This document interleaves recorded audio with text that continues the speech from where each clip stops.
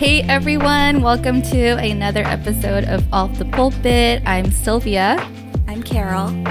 I'm Lena. And we are the wives of Eugene, Jason, and Tom here for a special episode. How do you guys feel about that? I'm not sure if they really want us on this, but here we go. We're either going to get fired or this will never air, you know? One and only Aaron. We'll see how it goes. Well, to start us off, how about we introduce ourselves and how you guys came to meet or marry your husbands and what you guys currently do so that people don't know. We are not pastors, so what are you all up to? Lena, you want to go first? Sure. How'd you meet Tom, Lena? How did I meet him? Okay, so we are soon celebrating our 12-year anniversary. We met through a mutual friend back at a former church, and after a Sunday service, we went to go study together at a coffee shop, and it just happened to be we seemed to click pretty well, and after that, we kept meeting up. But that was right before I was set to go to China for a year. So we didn't DTR or anything. I just left thinking, well, you know, if it's meant to be, it's meant to be. No strings attached. And it turns out while I was on missions, we kept in touch. I think he called like every week or two, and then I would email. So we were pretty consistent in keeping in touch. And so after that year, I think both of us felt like, okay, this is something real. And when I got back to the States, we DTR'd, started dating. 4 years later, we got married. And yeah, that's pretty much it. Oh, and what do I do? Mm-hmm. I am primarily a stay-at-home mom. I have 3 kids, 7, 5, and almost a year and a half. But I also do part-time work for our church as an education director. And you were formerly a teacher. Yes, middle school am. teacher. You were working for how many years? 11 years as a middle school math teacher. Yeah, I retired very early. Mm. Nice. We teachers, former teachers, understand deeply. Yes. How long were you in China for, you said? 13 months. 13 months. Wow. Yep. Nice. How about you, Carol?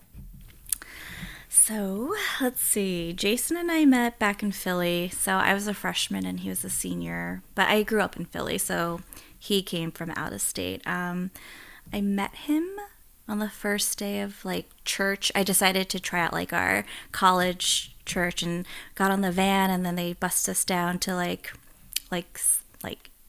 the city of Philly, and Jason was leading praise, and I saw him, and I was like, gonna marry you. Fell in love with him. It was love at first sight. Yeah, not for him though. But it's okay. We just became friends and got close, but like I was literally that like freshman. I just followed him around and I was just like, I love you. And he's like, hey, okay, like, you know.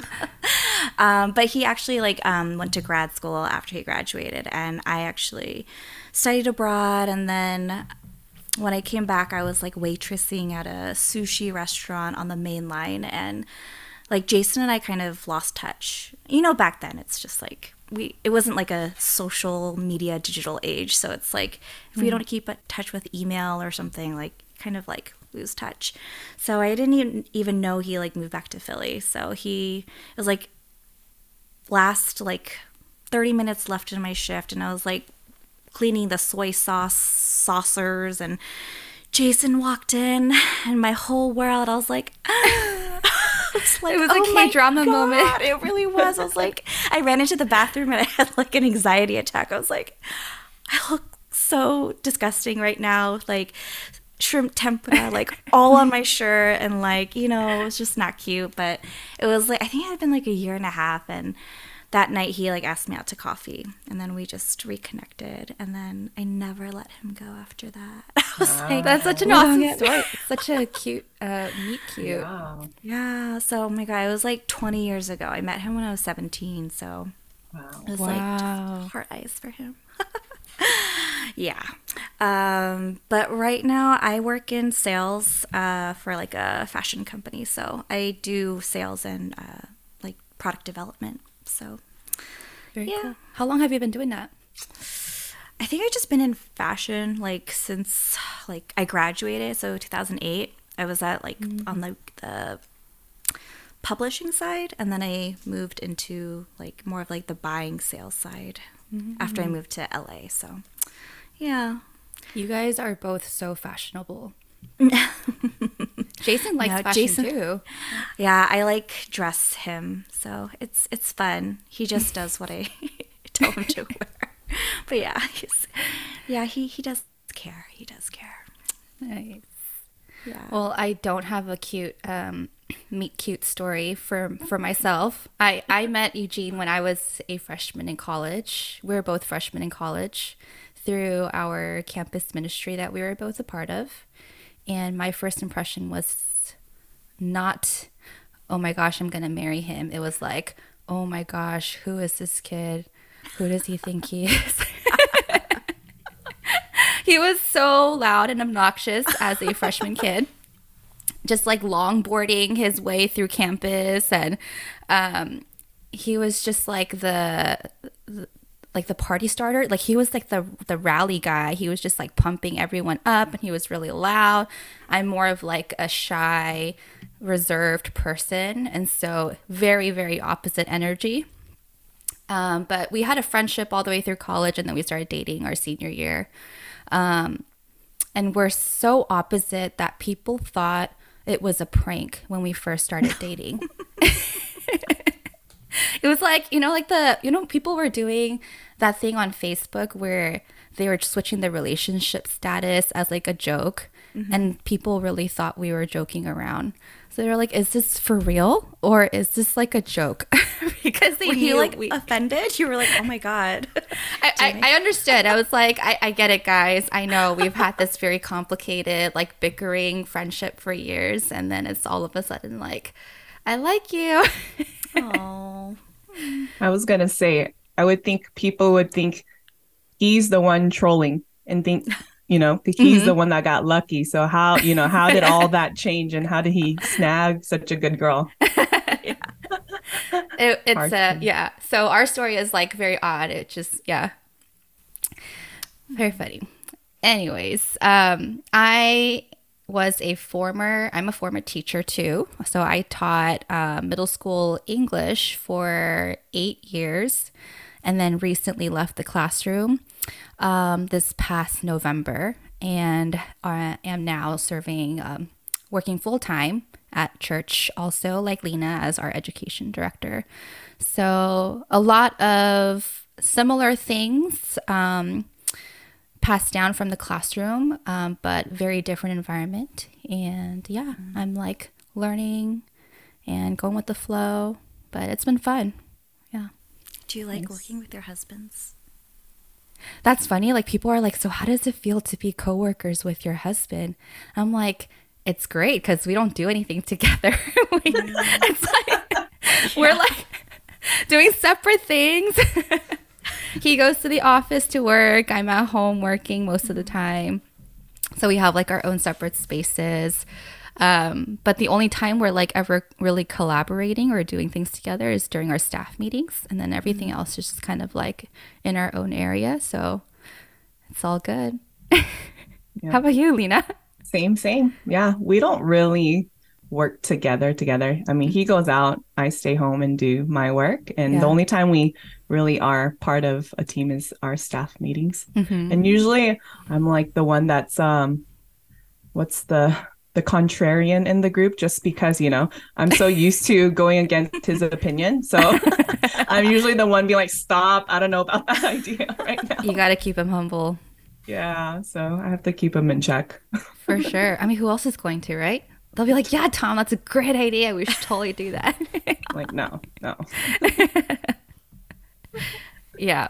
It's by God's grace. We don't have to really do much together. But I mean, it doesn't really feel much different though, because it kind of, for us at least, it feels so familiar because of like going to college together and just being in a studying environment together. And so sitting there working together just kind of feels like the old days. So guys, do you listen to Off the Pulpit? Is this your favorite podcast show? Number one ranking? What are your candid thoughts about this show? My number one ranking is Dateline or 2020 podcast True Crime. I feel bad. I don't listen to Off the Pulpit. Sorry. I mean, like sometimes, like, you know, if Jason's like, "Oh, did you hear it?" But I'm guilty. I don't really listen. So, sorry. Is Jason cool with that, or is he like, you don't listen to my podcast? I think he would feel happy, but I don't. I think he understands. Yeah. Yeah. I only listen to podcasts when I'm driving, so yeah, I don't know. Yeah. Sorry. Are you the same, Lena? I don't know if Off the Pulpit is my number one subscribed podcast, but I have subscribed, so that's progress. There you go. And I think I hadn't listened to an episode for a while, but Tom kept guilt tripping me in front of other people. And so I finally started listening, and I was like, "Oh, this is not bad. This is pretty good."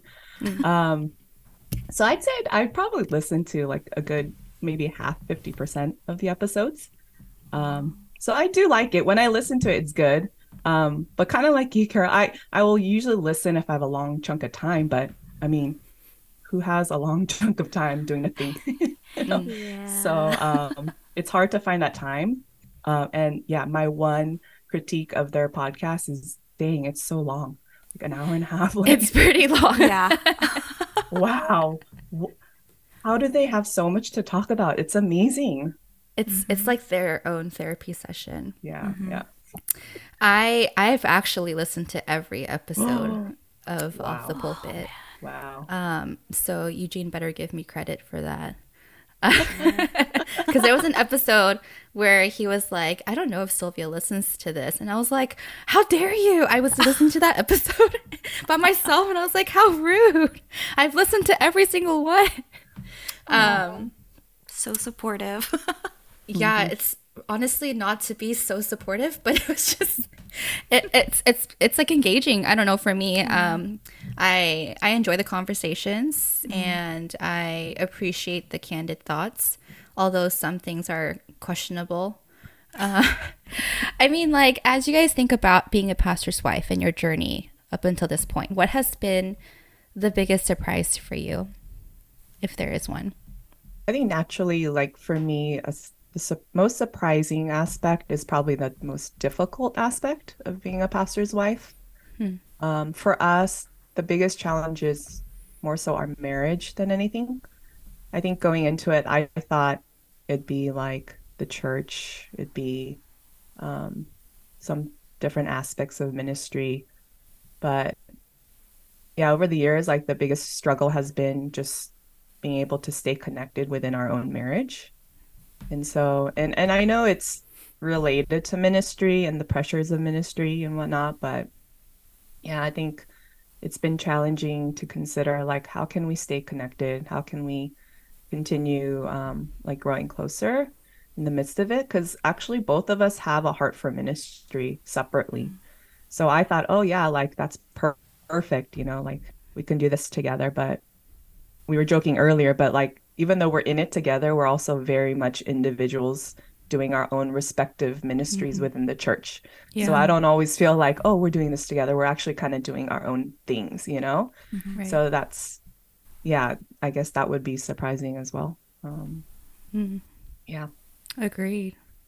I don't think I really thought about this before becoming a pastor's wife, but I don't think I really realized how once I'm the pastor's wife, there's really nobody there to shepherd me. Like, like we're not the ones being shepherded by other people. We're normally the ones doing that shepherding for others. And so I think, yeah, once I moved up here to the Bay Area for this role that Eugene took as the associate pastor, and then I was no longer under your care, Lena, you and Tom, just being under you guys from our college years.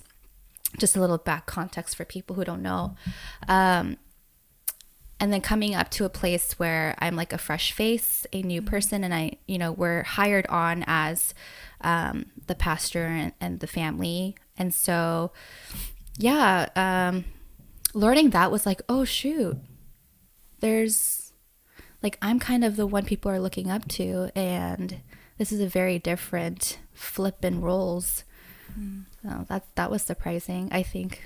Gosh, I guess my experience is a little bit different. Well, first, I did not know Jason would ever go into ministry. I always tell him, like, if I knew that, I wouldn't have married you, because that would have literally scared me.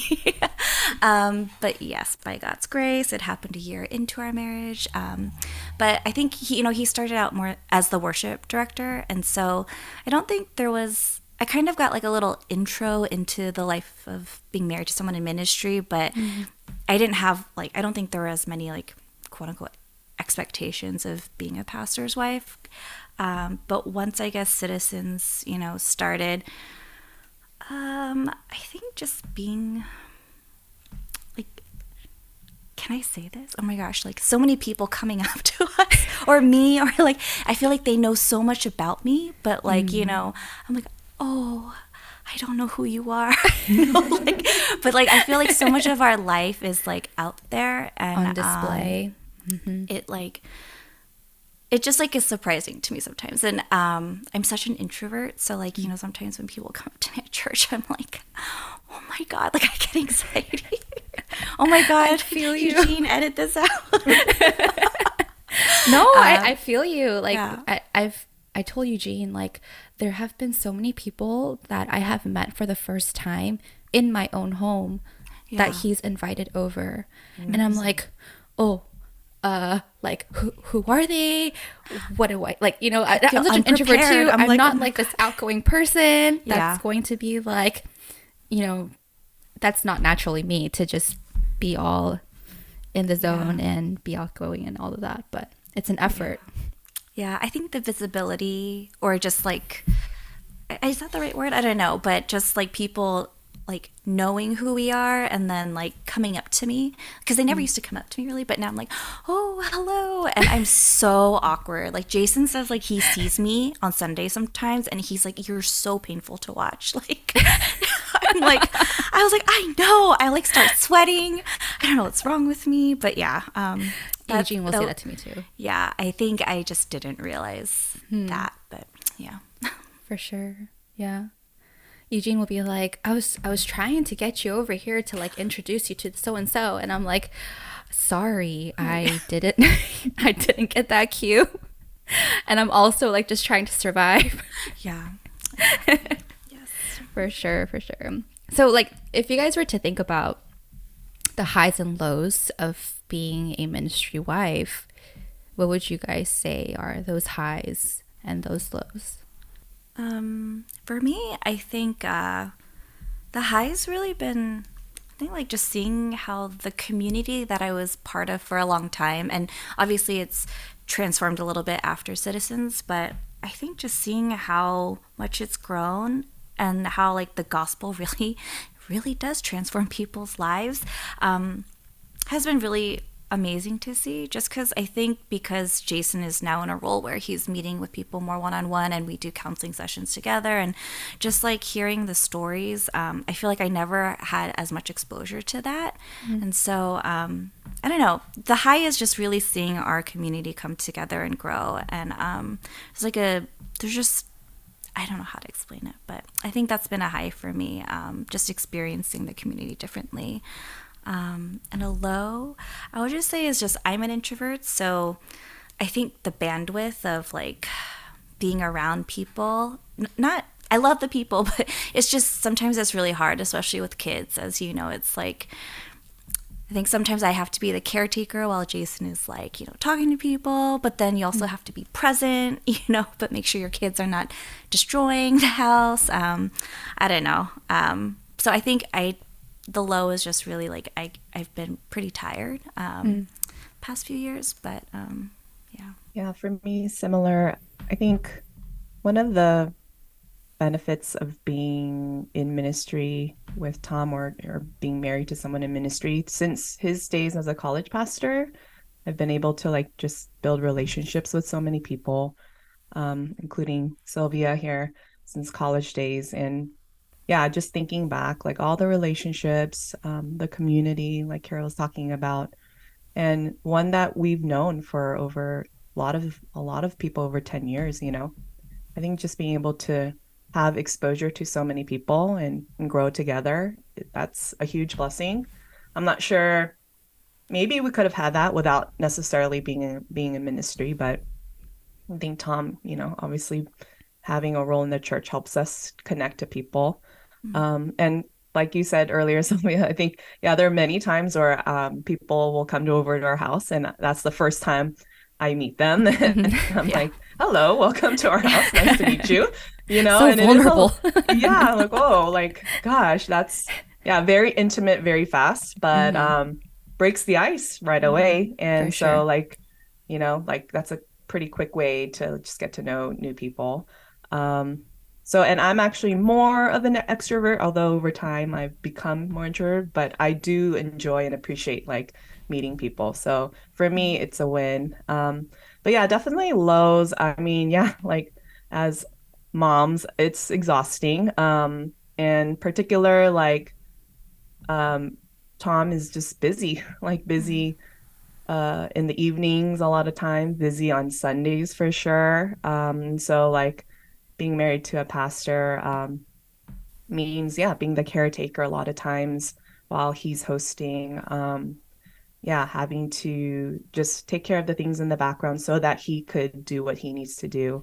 Um, and I don't know about you guys, but I feel like the weekly schedule is like pretty different than like the typical household, where like most families I think look forward to the weekend to like spend time together. But I feel like a lot of times that's not the case. Like it just continues on.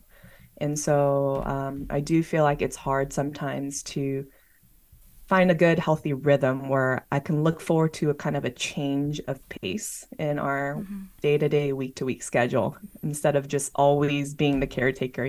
So for me, that's probably the biggest challenge. Yeah. Yeah. I mean, I think like, as you're sharing that, I was thinking how, don't you feel like sometimes your husband is like an on-call doctor or something? Like it's just always around the clock, always on, Yeah. always talking to someone, communicating with someone. It's like never ending. So yeah, I totally get that. There have been so many times where I've thought, man, like why aren't we in like a 9 to 5? Like we don't get to enjoy the structure as much as other people get to, I think like people don't really realize how when you're in ministry, it's really just like you're always on. It's not like it turns off. But I mean, I think opposite of that though, one of the biggest blessings for me has been to see the love that our community has for our family. And so I think as pastors and just pastor families, you tend to get that care from your community in a very special way than others do. And I think to receive that kind of that love and care from other people has been such a huge blessing. And then, our kids are so loved. So when they go to church, they love going to church because they get to see all the aunties and uncles that love on them, and they get all that attention. But I think it's very telling of like our community and just how they have our back. our backs that way. So I think that's pretty cool. What would you guys say is something that you wish people would know about being a pastor's wife? It's so funny. When we were in Philly, our pastor's wife, I still keep in touch with her. She sent me an email. So she's part of, it's like PCA, like, pastors' wives. It's like a parakaleo. I think that's what it's called. But she is on that board, I think, and she sent out an email just to like all of like the pastors' wives she knew, and it was this question like, what are your experiences, and like what do you have to share?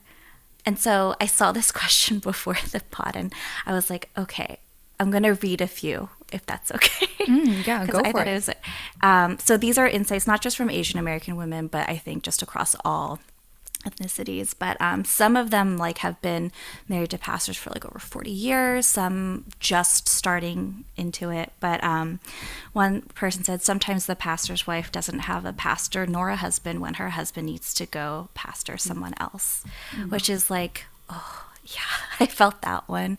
And then said, being a pastor's wife should be the same as being a plumber's wife. A plumber's wife is not expected to show up and help him put in a new toilet for free. She is expected to support and love him in his trade. And when I think about it like this, I feel a lot of freedom to say no and to serve in ways that fit my capacity as a church member, not as a pastor's wife. So it's like, those were just like a few of the things that I heard, but I did want to share that with you. I can forward you the email later, but it's like, oh, I wish I knew like some of these things to like maybe help prepare. I mean, you can't really prepare yourself, it's kind of like you don't know it's until like, you're are you ready? I'm like, yeah. yes, I'm ready. No, you have no idea what it's gonna be like, So, but like, I think just hearing some of like the older women who have been in this for a while, it's like, oh, like they do experience it too, and like it's not just me feeling like on an island. But yeah, just wanted to share a few of those. Yeah, that's good. Yeah, it's very relatable. I think people don't realize how, like, if you want to know someone who's gone through loneliness, probably talk to your pastor's wife, because I'm sure she's experienced loneliness. Yeah. I think that I think there's so many great things about being in ministry, but I think there's also times where it can be such a isolating and lonely place to be, because the struggles are just so different than what other members are experiencing in the church. And so, yeah, I mean, you don't have a pastor in the same capacity that other members do. And you're married to your pastor. So it's very different. And you often feel like a lot of the struggles that you do go through that you can't perhaps share as honestly with your church members. Especially if it's something regarding your marriage. It's like, how do you share that with wisdom and discernment of not, like being honest and transparent, and seeking counsel, but at the same time being wise about protecting your husband and his ministry. And so I think that's just one example, but I think there's so many times where I have felt like, oh, I don't have anyone that I can really share that with. And so, yeah, I think if I were to share with someone what it's like to be a pastor's wife, I think like they'd be surprised to know how lonely it can be at times. Mm-hmm. Yeah, for sure. I think that really resonates with me. One of the characteristics of our marriage is that we're constantly almost like trying to one up each other in terms of who's more stressed. That's like a constant battle between us, an unspoken battle. And it's true, right? Like as moms, like every mom could relate. It's hard. It's stressful and it's tiring. And so for me as a mom, like I feel like no duh, like my job is the hardest, like every day is hard, juggling kids, it's stressful. I've had a long day, like take the kids. But Tom, on his end, it's like ministry life is hard, it's stressful, it's tiring, and it doesn't end at a certain point of the day. It goes to, the night. And so, like, I think for us, I don't know if people realize, but yeah, like, I think that's the part I would say is, again, another challenge, but maybe something that's not so clear is that we're both so stretched thin that it's hard for me to like support Tom in the way that he would need. Like sometimes he feels discouraged and he needs encouragement or support or someone to listen to. And I want to do that, but I'm so tired. Like, and I want someone to support and encourage and listen to me. So yeah, I think it's difficult. It's difficult to feel like we have the capacity to help each other, even though we want to. We're both stretched thin. So there's that. But like you said, I think a common one is trying to figure out like how much can I share this with someone else in the church. So I think because of that, yeah, I do feel sometimes pretty lonely, trying to figure out how to navigate through some of the things that are there, particularly like the things that Tom shares with me, like where he feels maybe this might not be the best thing to share with someone else outside. So I just sometimes I tell him like, don't tell me, but then I know you need to tell me. And, there's that tension. I'm like, oh, this is really discouraging. But yeah, sometimes I find myself in that place like, oh gosh, I don't know what to do with this information. So yeah. Yeah. Yeah. It's like an interesting place to be because on one hand, people are like, so what's the plans? Like, what's going on with the church, right? And we're like, I mean, we're not the pastor. Like, I don't know. I don't know I don't know what the plans are. But in hindsight, there is this place of, you're kind of exposed to some of the drama in the background or the politics in the background and whatever it is, right? And it can be very discouraging to be exposed to all of that and not know what to do with that. And so there's so much grace that you have to extend. For me, like, I think one of the hardest things about being a pastor's wife is listening to your husband's preaching and then forgive him for not being that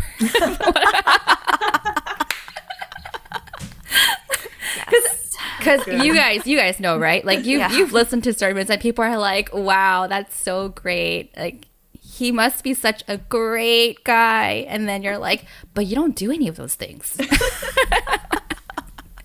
I know they're preaching to themselves, but yeah, and then I really like, I genuinely wrestle with that sometimes. It's like, oh, I have to remember that he is a messenger of the word, and he's not proclaiming that he is a perfect person up there.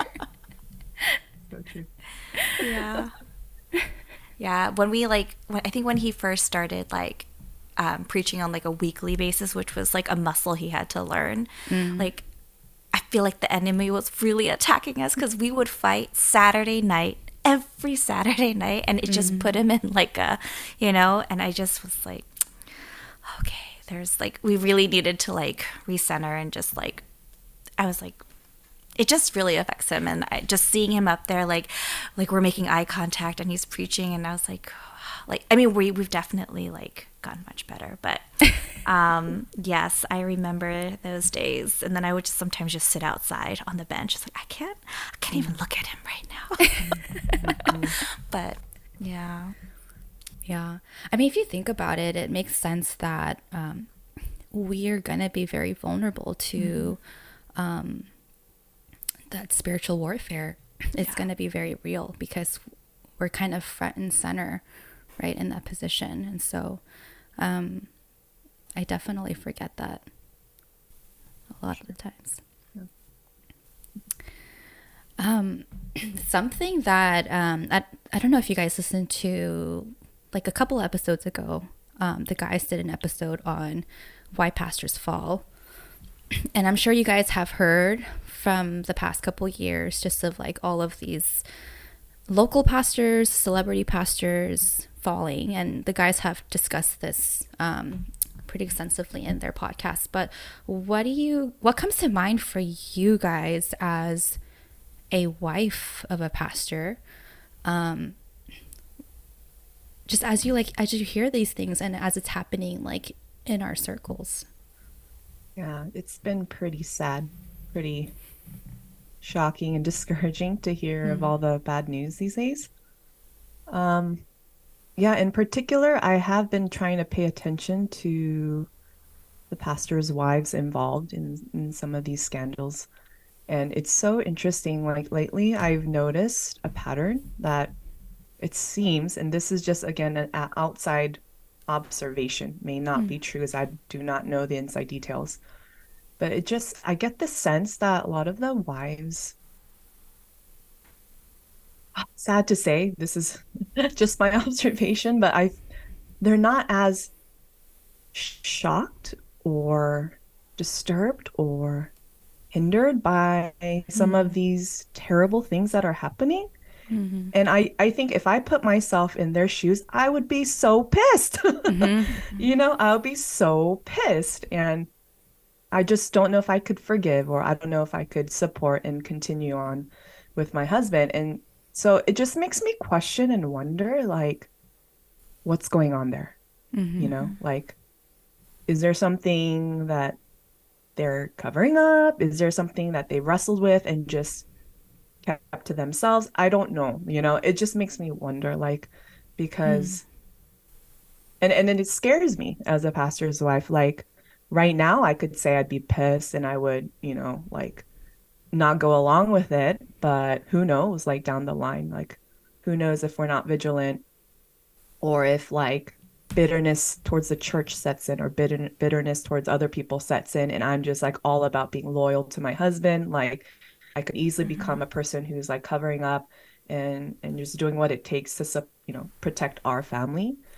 To me, again, it just makes me think, like, dude, anyone, the pastor is susceptible, a pastor's wife is susceptible, anyone, so just, I don't know, it just makes me feel like, oh, I need to be on guard. Like, I need to be very careful to make sure that, one, we're like open with our struggles, we're open with the community, as open as we can be, to make sure we have accountability and friendship and support.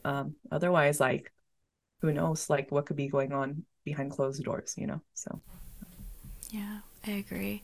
I think every time I hear it, I'm just like, Jason, don't. I can't. Not another one, But I do think of like the wives, and like just like if they have children, it's just like, oh my gosh, it's like so heartbreaking that there's already, a lot of pressure, and some, oftentimes like you are visible, and then just to have something like that, it's not just like between you and your husband, like if it affects the kids, like it's just so, it like really breaks my heart. And what I was talking to Jason about this, and I was just like, it's really sad because like we've been saying, like, especially for the wives, it can be really lonely. It's like, what if there are struggles that they're going through, but who can you share that with? Like, I feel like I'm blessed that I have like a close group of girls like that I knew before Jason came into the role, and like they love us both. So it's like, I feel like they're fighting for our marriage. But it's like, if you don't have people fighting for your marriage and for your relationship with your husband,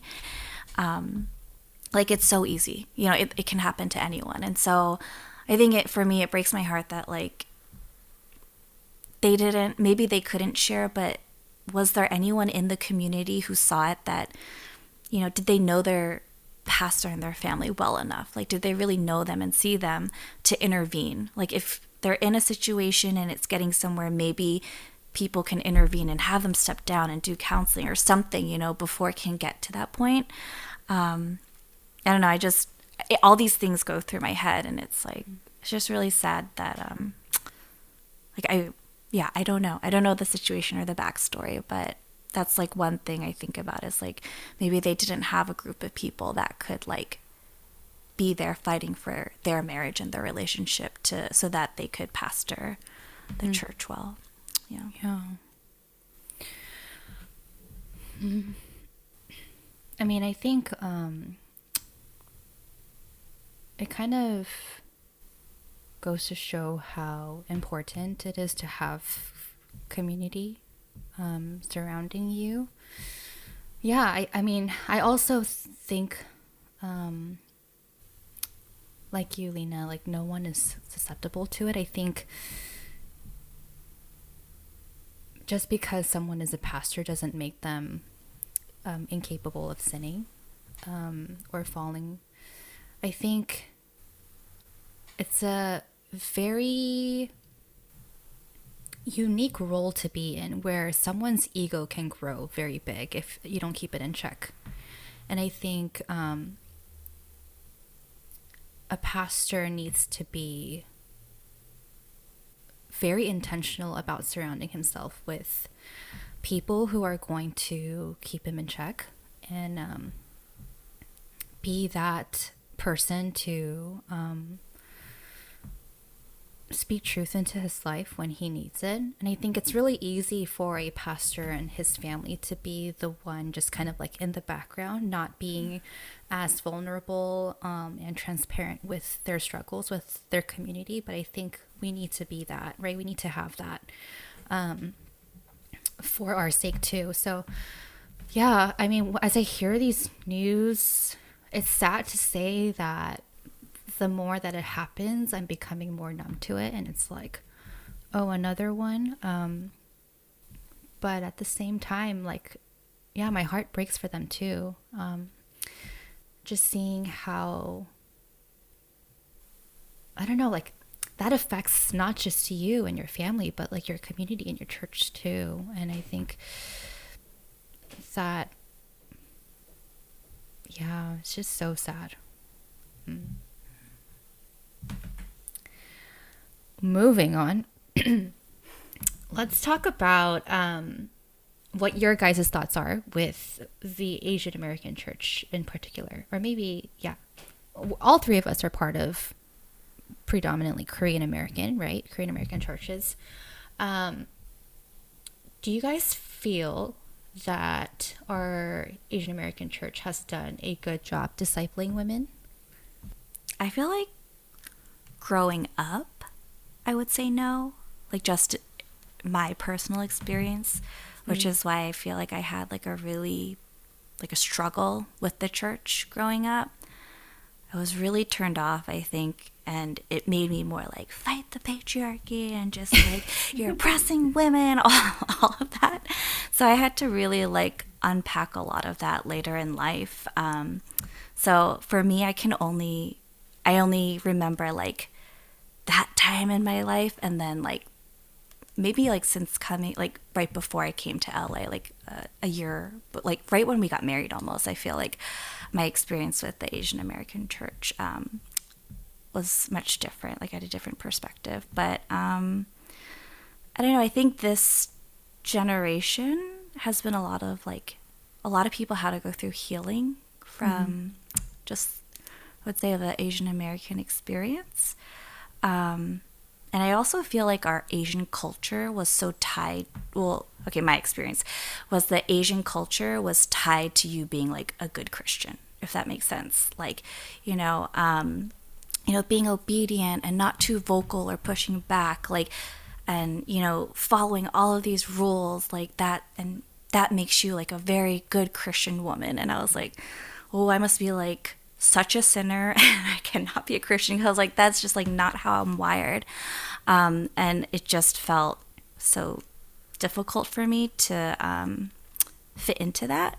But I feel like through a lot of the healing and the women mentors in my life, I've been really trying to figure out like what God's gifted me with, and bringing that into a space to help disciple women and share more about my faith. And with that honesty, I think it's been able to open up a lot of relationships in ways that like I don't like I could never be like, I don't know, like just being who I am and how the way like God's like wired me has really allowed me to, I guess, I don't know, in my relationships, I guess, change the way like I see faith and do faith, I guess, and ministry at Citizens. So I don't know. Yeah. For me, I would say like college, young adult, the church that I was at, I did actually have like a few older women who really poured into my life. Um, yeah, I'm like really grateful for them. And so I think they did form me in a lot of ways in my spiritual journey. And so I think there's been some good positive role models and experiences with that. I don't know what happened in the last few years. I feel like some of that has been lost. Our church went through some changes. And so I think, yeah, I think a lot of our older women kind of had left over the years. And so I think with the loss of some of our older women, culture of discipleship amongst our women has kind of dissipated. And so actually we've been like trying to discuss ways where we could kind of reinvigorate it. But what Carol was saying too, I appreciate this journey of discipleship and I do think it's been present, but I think there's more. Like I think the time and the moment that we're in, like there's so much more to like dig into and like what you're saying, like is this our faith? Is this a faith issue or is this like our culture? Like what's the difference? What does that look like? Because for me, like I'm so used to just taking things at face value. Oh yeah, this is what I'm used to. This is what the church did. Like this is the way we fight sin. Oh, just read your Bible, yada yada. That of course the Bible is important. Um, but I think it is wise to consider other factors that might be involved in how some women can grow. And like women are so diverse. We're not meant to be this cookie cutter person. So we don't want everyone to look the same. But the idea of trying to be diverse, a diverse people, a diverse women, while still being strong spiritually, like I think that's still something that we haven't fully tapped into, especially amongst Asian American women. So I'm very curious. Like I don't particularly know myself either. I'm still learning and I want to learn more, but I do think there is this huge question mark over our generation of Asian American women. What does that look like to be faithful, in this day and age? And so I think my hope is like that's the type of discipleship we will grow into eventually, but we definitely need a lot of wisdom to do that. Yeah. I definitely feel like it's a very lacking component of our Asian American church. I just don't think that there is much of this culture of seeking nor receiving mentorship anymore. Or just, I don't know, at least feels that way. And I don't know if, I was gonna say, I don't know if the pandemic is what kind of like disrupted that, but I think even before that, I was noticing. And I don't know if it's part of, yeah, like you said, just like our culture. And, our society tells us to live for ourselves and that we need to have our own backs and live our own lives. And I think I'm afraid that some of us have really taken that to heart.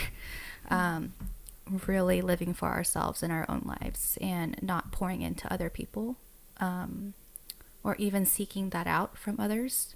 So I'm seeing how it seems like a lot more younger people these days aren't looking out for opportunities to be discipled by other women in their church.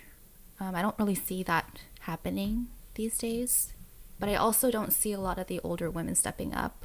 And I think it's a very interesting place I think we're at right now, because as the Asian American community is growing in the church, I think we're all expecting to receive that ourselves, but not be it for anyone else. It seems like we're kind of like, and now our generation is hitting the mark of, we're like in our 30s, 40s, reaching 50s, and we need to be the ones discipling these other women in the church, but we're just kind of still stuck in that mental place of, I'm waiting to be poured into by other people.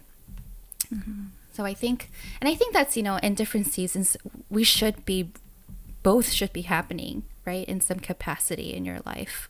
But yeah, I think I don't see it happening much right now in the church. Yeah. I was also like, when did I become the older woman? Right?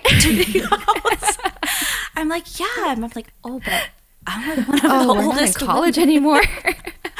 Yeah. I think, gosh, I feel really like insecure about my lack of like knowledge in like theology and all of that stuff. So I think when people like, this is prior, like maybe like a few years ago, like discipleship, I was like, oh God, I'm like in no place to do that. Like if people are going to come to me and like be like, what verse do I need to look at to like for what I'm going through? I'd be like, don't call me. Like I can't walk you through that. But I feel like as I guess it just happened more organically and I didn't know it was discipleship. Like I have come to appreciate the effort that like a lot of the women in our church have been trying to do with, I guess, intergenerational discipleship, which really means like, I guess, like friendship and getting to like build a relationship. I think discipleship, like I was always like, oh God, I can't do that. But, through my experiences and just like, talking about faith and life, it's actually discipleship and like, just trying to like grow closer to, I guess like a Christ-centered relationship and friendship. Like I didn't realize like, I'm actually afraid of like the college students. I always tell them that. I'm like, I don't know about you. Like you guys come in at the 12 o'clock service in a group and like, I'm so nervous to even like make eye contact with you. But we recently had like a college group panel and like, they're just like so sweet and like eager and like, they're afraid of me. They think I'm like the pastor's wife. I'm like, oh my gosh, like, I don't even know what that means. Like, what does that mean to you? But like, I think just, I feel like a lot of the women have just been trying to, cross-pollinate, I guess, like even from like youth group, like the teenagers to like the college students, like young adults, like post-college and like the moms. And like you said, I think sometimes the older women do have to step up because we are the ones who have the car, like especially in LA and the homes to invite them over. But like it's really about like making that first step. But we've started incorporating it a little bit more and like not that I have like a lot, but like I have like a few like I guess like dongsengs who like are I feel very close to and like just when they share I guess vulnerably like it is I'm like I can't believe like you see me like that in your life, like it feels very odd to me, but I think it is I am speaking more to like a lot of the moms that I know, like the families. I know like with newborns, it can be very hard, but like I think we have a lot to offer, but like we might not realize it because we might not know what like discipleship can like look like. But I think so I do challenge a lot of the moms. I'm like, why don't we invite some of the college students over or like, the post-college grads, like, they're going, it's like a messy stage in life and it can be confusing. I think just being like a voice of like hearing them, listening to them is like kind of like a start to like I guess like a strong relationship that can form, and they are seeking that. It's just hard to ask for it sometimes. But I've seen that and like the staff and like just some of the volunteers, and I'm like really encouraged because like I'm not part of like the women's ministry that they started. I was like, yes, let's do it. And I got really tired, and I'm so sorry. Like, I didn't make it out to any of the meetings, but like seeing what they're doing, I'm like so encouraged, and I think it's awesome. And so I hope we can like, kind of continue with that intergenerational discipleship and relationships within like our communities. Yeah. I feel like maybe it's because so many more of like our generation women are working women, and so the time that they feel like they have to offer is so limited, right? Mm-hmm. And so it's like, you have a job, you have a family. If you're a mom, especially if you're a mom of a newborn, it's like your time is very precious to you, right? But I fear that so often we tend to use like those seasons of our life as just a cop-out. When there are ways to pour into people. There are ways to share life with each other. And it could be as simple as like, hey, I'm going to go run an errand at Target. Do you want to just hang out and walk around Target with me? Just very little things. But yeah, I want to encourage young moms of young children, and just anyone who feels like they're too busy for it, or if they feel inadequate for it, it's like you're just sharing life with each other, and there's little pockets that you can find here and there to pour into other people. Mm-hmm. I have a question for you girls. Do you, in particular, Carol, because you're sharing about like intergenerational discipleship, do you guys have like a women's ministry that kind of initiates those connections with younger women, older women, or is it more organic? Like, how do you guys go about doing that? So our community life director, she's like one of my best friends. Like, even before she, I think, was on staff, we were always like, we really need women's ministry. We really, like, I was hearing it from everyone, and I was like, yes, let's do it. She did it. It was very intentional though. It was like she did reach out to a handful of women, and I think they started like during the pandemic, and they had, prayer like gatherings and intentional meetups to discuss what they envisioned, like women's ministry to look like at our church. But really they were just doing life together, and they're like, just to get to know each other as well. And, I think it's like a year later now, like they're really starting to put things into motion, and everything is so intentional. And so she reached out to a few different women in different life stages. So I think that different life stages. And so recently, the post-college grad was like, I want to have a panel with the women in college ministry. And so like it was a panel of like I was the oldest one, oh my gosh, like older women, and just like speaking to them about like life and just whatever questions they had. And then we've had like prayer prayer nights and like worship meetings. And I think because there are a lot of like young moms as well, like it's hard to coordinate, but we do have a core team that meets I don't know if it's weekly or monthly basis, to kind of spearhead that. But it was a year in the making, and we're going to have our first women's retreat in July, which is like really exciting. And I'm like, yeah, really proud of them. But yeah. We also have a women's ministry at our church, which is probably just as old as you guys at Citizens. We also started in the pandemic. And then after we came back, we kind of like picked things back up. But our women's ministry, we don't have a particular like program that we have put into place for mentorship or discipleship in like specific. So any that is happening has just been happening organically. So we haven't put those things in place, but we have, what we've been doing at our church is making sure that we're a place where we can equip women in the word, and specifically give opportunities of learning within our community of women, and also provide opportunities where people can meet and fellowship. And so I think more specifically in those arenas of our Bible studies happening every few weeks, I think a lot of women have been able to meet each other there and create friendships there organically. But yeah, no specific like, here's your mentor, or like, here's your discipleship group, like nothing like that, at least until now. So like nothing yet, but yeah, that's definitely something that we do think about. But yeah, how about you guys?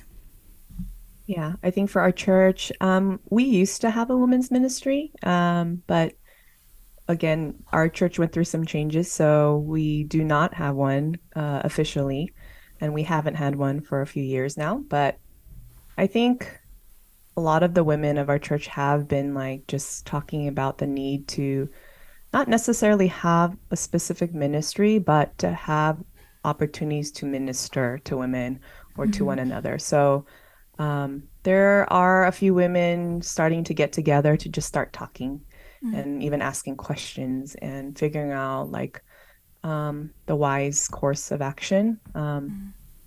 And yeah, I think it's tough because like our church, we're pretty young. The older women, yeah, myself included, we are like capped at 40 is like the oldest, early 40s, and then like a lot of 30s.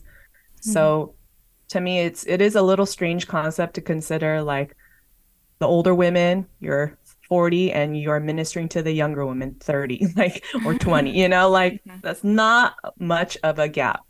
Not, it's not that different. So I think the idea of older women teaching younger women is definitely something we are trying to explore and consider, like how can we do that in our church setting? Because every church is a little different.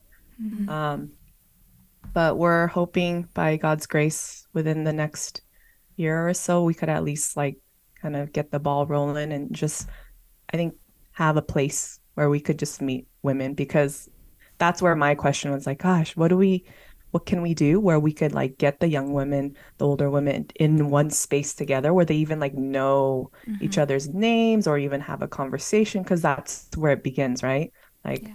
so I think that's what in our church, that's probably where we need to start. Yeah. I mean, in light of that, what do you guys feel are like other areas in the church that women in particular need to grow in? So at our church, so when we kind of like revamped our women's ministry a couple years ago, we basically had like a vision meeting of really just kind of like laying out what do we want this ministry to be, where do we want it to go, and how is it going to serve the women of our church, right? Like, what is the purpose of it? Like, let's not have a women's ministry for the sake of having a women's ministry, but like we need to have a clear vision and purpose in mind for us to exist, and also for us to be like a blessing to the people of our church, right? So one of the things that we saw was a huge need, even now, is this whole thing with our Bible literacy. Like I don't know, like I read a book a couple years ago that kind of changed my whole perspective on this. And I've always been I've always felt very like inadequate to talk about the Bible, or Carol, like you, like if someone were like, where should I look in the Bible, or what does this mean, I'd be like, oh, I don't know, I'm not the one who went to seminary, right? But I mean, I don't think we need to be that, though. I think we are capable of learning, and I think what's alarming right now, in my perspective, I think what's alarming in our generation is that people don't know their Bibles. And I think we rely on our pastors on the pulpit and podcasts and books And I think we're less and less knowledgeable of scripture and what it says. And so our women's ministry, we really wanted to embed that in our vision of let's really equip the women in the word. Let's not just say, hey, you guys should be doing your devos every day and your quiet times with God, but let's actually equip them with tools and learn, how do I even read scripture? Like, what even is the grand narrative of the Bible? And give them these tools so that they know how to read and study the Bible on their own, right? And then from there, it kind of like passes on to the women that they're meeting with and whatnot, right? So that's why we've been offering so many opportunities for Bible studies to happen in our church, because we felt like that was such a huge need that needed to be met. And so it's been really cool, I think, for me to witness that as someone who also serves on our women's ministry, to see that when you raise the bar high and you give women these opportunities to learn and reach that bar, there are going to be people who are going to be able to do that are willing to do that. And so it's been really cool to see like women who are just hungry for the word, who are willing to give up an hour of their week to meet up together to discuss scripture together. And so, yeah, that's like one area that comes to mind for me. Are there any other areas that you guys can think of? I feel like, gosh, I'm not on the core team, so just from my observation, I feel like one of the things that, like, just as like a, like, if not just specific to women, but like, for people in our church who, if they want to do something, we're always like, you do it, like, you can do it. You don't always have to come to the staff. And so I think specifically what I've seen in the women's ministry, it was like, it's like the women who prayed and met intentionally on like what they wanted this to be, like everything that they really wanted. Like Hannah is like on staff, but like she's empowered like these women who are just members of the church to make it happen. You organize it. You reach out to all of these other women. You follow up with them. What do you want the curriculum to be? What do you want like the theme and vision for our retreat to look like? And like just hearing from Jason and like Hannah, it's just like they are stepping up. There are a group of people who will step up if they're given the opportunity.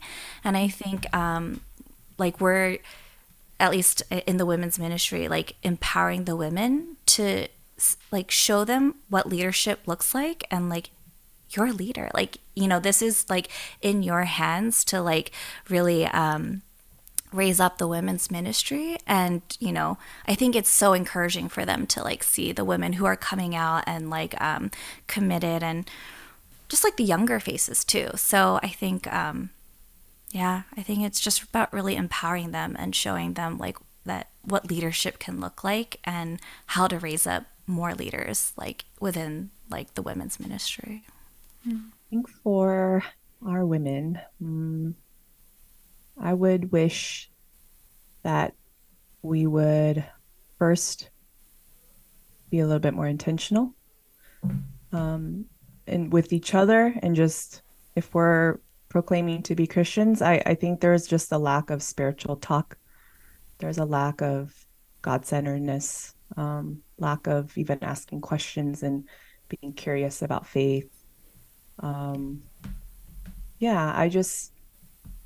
I think it's almost to a point of awkwardness. Like if you get into a conversation with someone and you were to ask like, oh, how are you doing spiritually? Or like, what can I pray for? Like that might be awkward, So I think to me that indicates that our depth of faith is pretty shallow, like it's not very deep. And so I think a good starting point is what you said, Sylvia, about just starting to like read our Bibles. I think just generally speaking, most of us don't really know how to read our Bibles intentionally and consistently. Our church recently started like a church-wide um, thing of formation groups where we're like in small groups to just read. And I think that's been helpful to do that together. But I think just for that to be like infused organically into the culture of our church and our women, like that's personally what I would hope for. And I think that would make a huge difference, like because someone had said in our formation group recently, which I thought was very insightful, like as you read, like, the more you read, like that's literally God's voice becoming louder and louder and louder, Like Mm-hmm. we wonder, like, I can't hear God's voice, but no, if you read, like you're going to start hearing his voice in your head. And that's the whole point of reading. And so I think that would be a great desire of mine to see the women, including myself, to have that kind of desire to like really dig deep and to let the word not just stay at knowledge, obviously, but for us to start like just really maturing and growing Mm-hmm. and having those kinds of deep relationships with each other where faith and life like converge, like come Mm-hmm. together. So Yeah. yeah, hopefully one day. Um, Jen Wilkin has this quote that I might be butchering right now, but she says something like along the lines of how our hearts cannot love what we don't know, right? Oh no, our hearts cannot love what our mind does not know. And so it's, I see that we are paying attention and being formed by what's on social media, what's on the TV, what's, people are saying, being formed by people at work, at school. But so much of that formation is not coming from scripture that it's no wonder, right? And so I feel like we really cannot understand and make meaning of our own narratives if we are not filling ourselves with the narrative that's within scripture first, right? And so it's like as we are learning and understanding who God is and our purpose in this life, we're not going to be able to make sense of the suffering that we're going through, whatever it is, right? And so, yeah, I mean, I really want to encourage churches to invest in that. Teach your women how to study the Bible. Don't just preach the Bible, but teach them how to study it so that they can take that and run with it, Mm-hmm.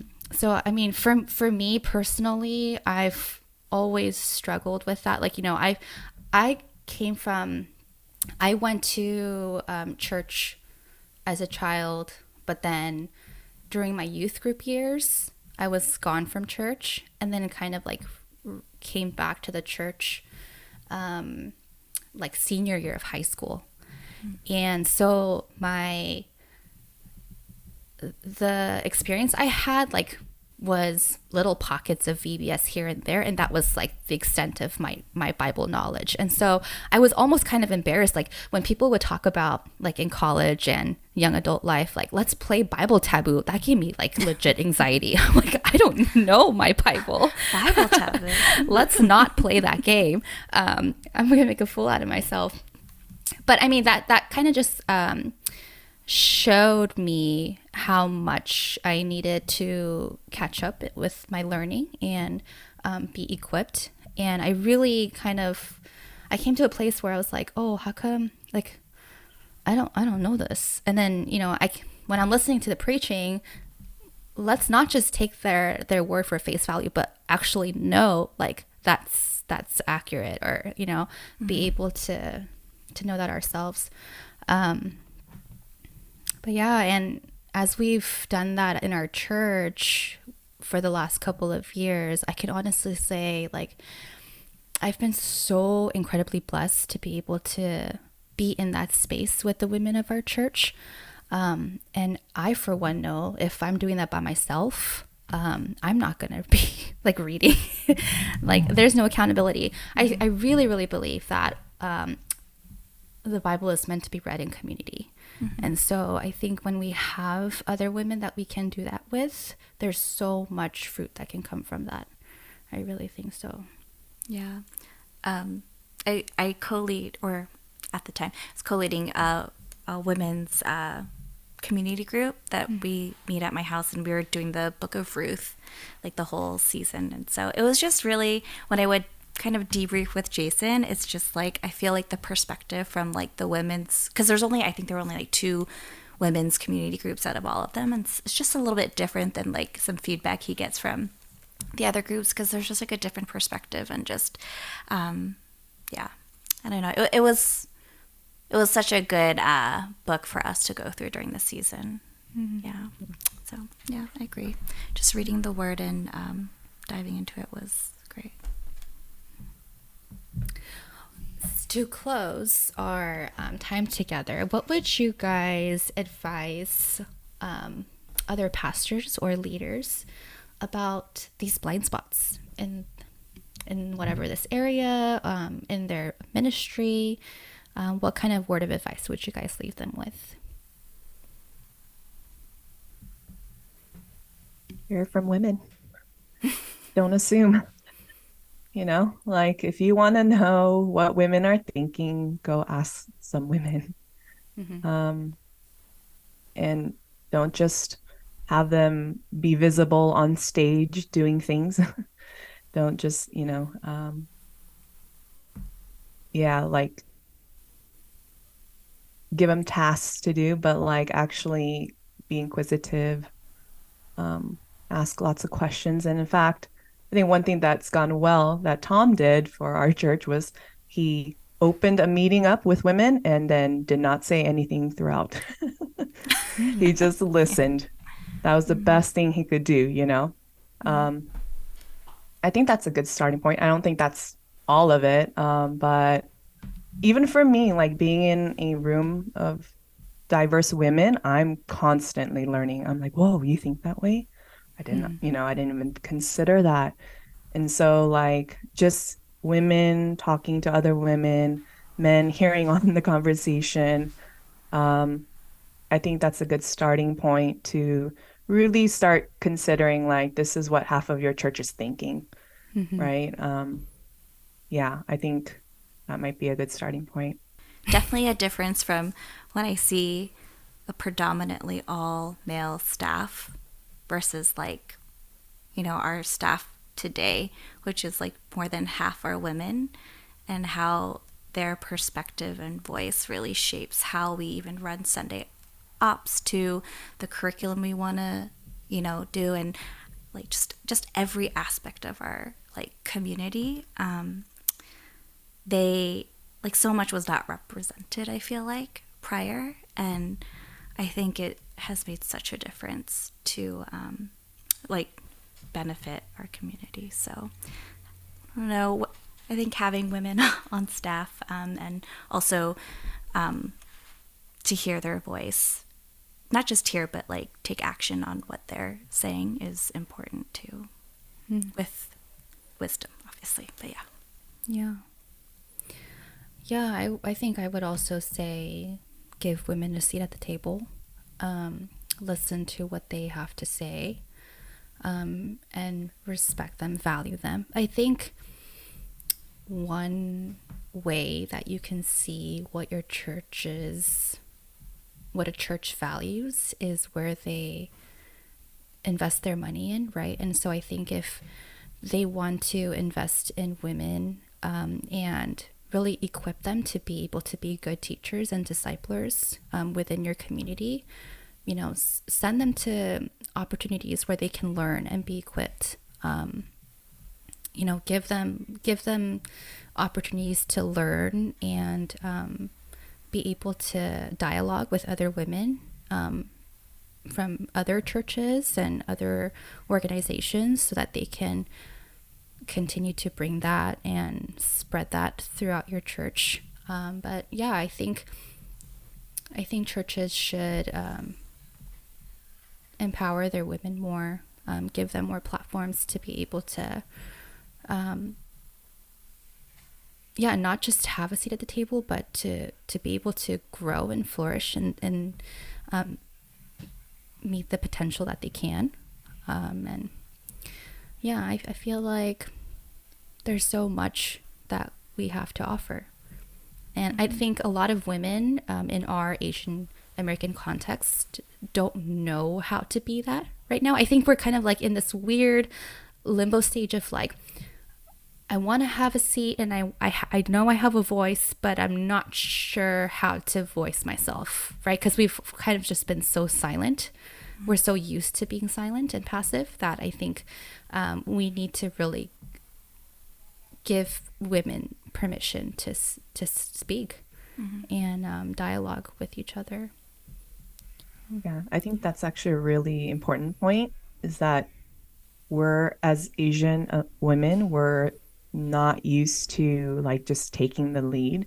So I do think like it doesn't stop at just, oh yeah, okay, women, you have a seat at the table now, you have equal power, but rather actually the men have to do a little bit more work in like encouraging and like pushing and supporting the women to speak or to lead or to do X, Y, and Z, because it's just not gonna happen naturally. Like I think, Right. like what you just said, it's hard. Like even though women want to do certain things, we're so used to being silent. So I think there's that extra push and extra step that's probably going to be needed for a while. For sure. All right. Well, we'll wrap it up right here, but it was really good talking to you guys. Let's chat again. I don't know if they'll have us back on, but maybe we'll create our, just kidding. Maybe we'll create our own podcast. We're not going to do that. Like Jason just peeked. He was like, you're still on. I can hear like Eugene just like lurking around. Like I saw Tom like opening the door back there. Yeah. Checking in. They gave us these mics, but they don't really trust us.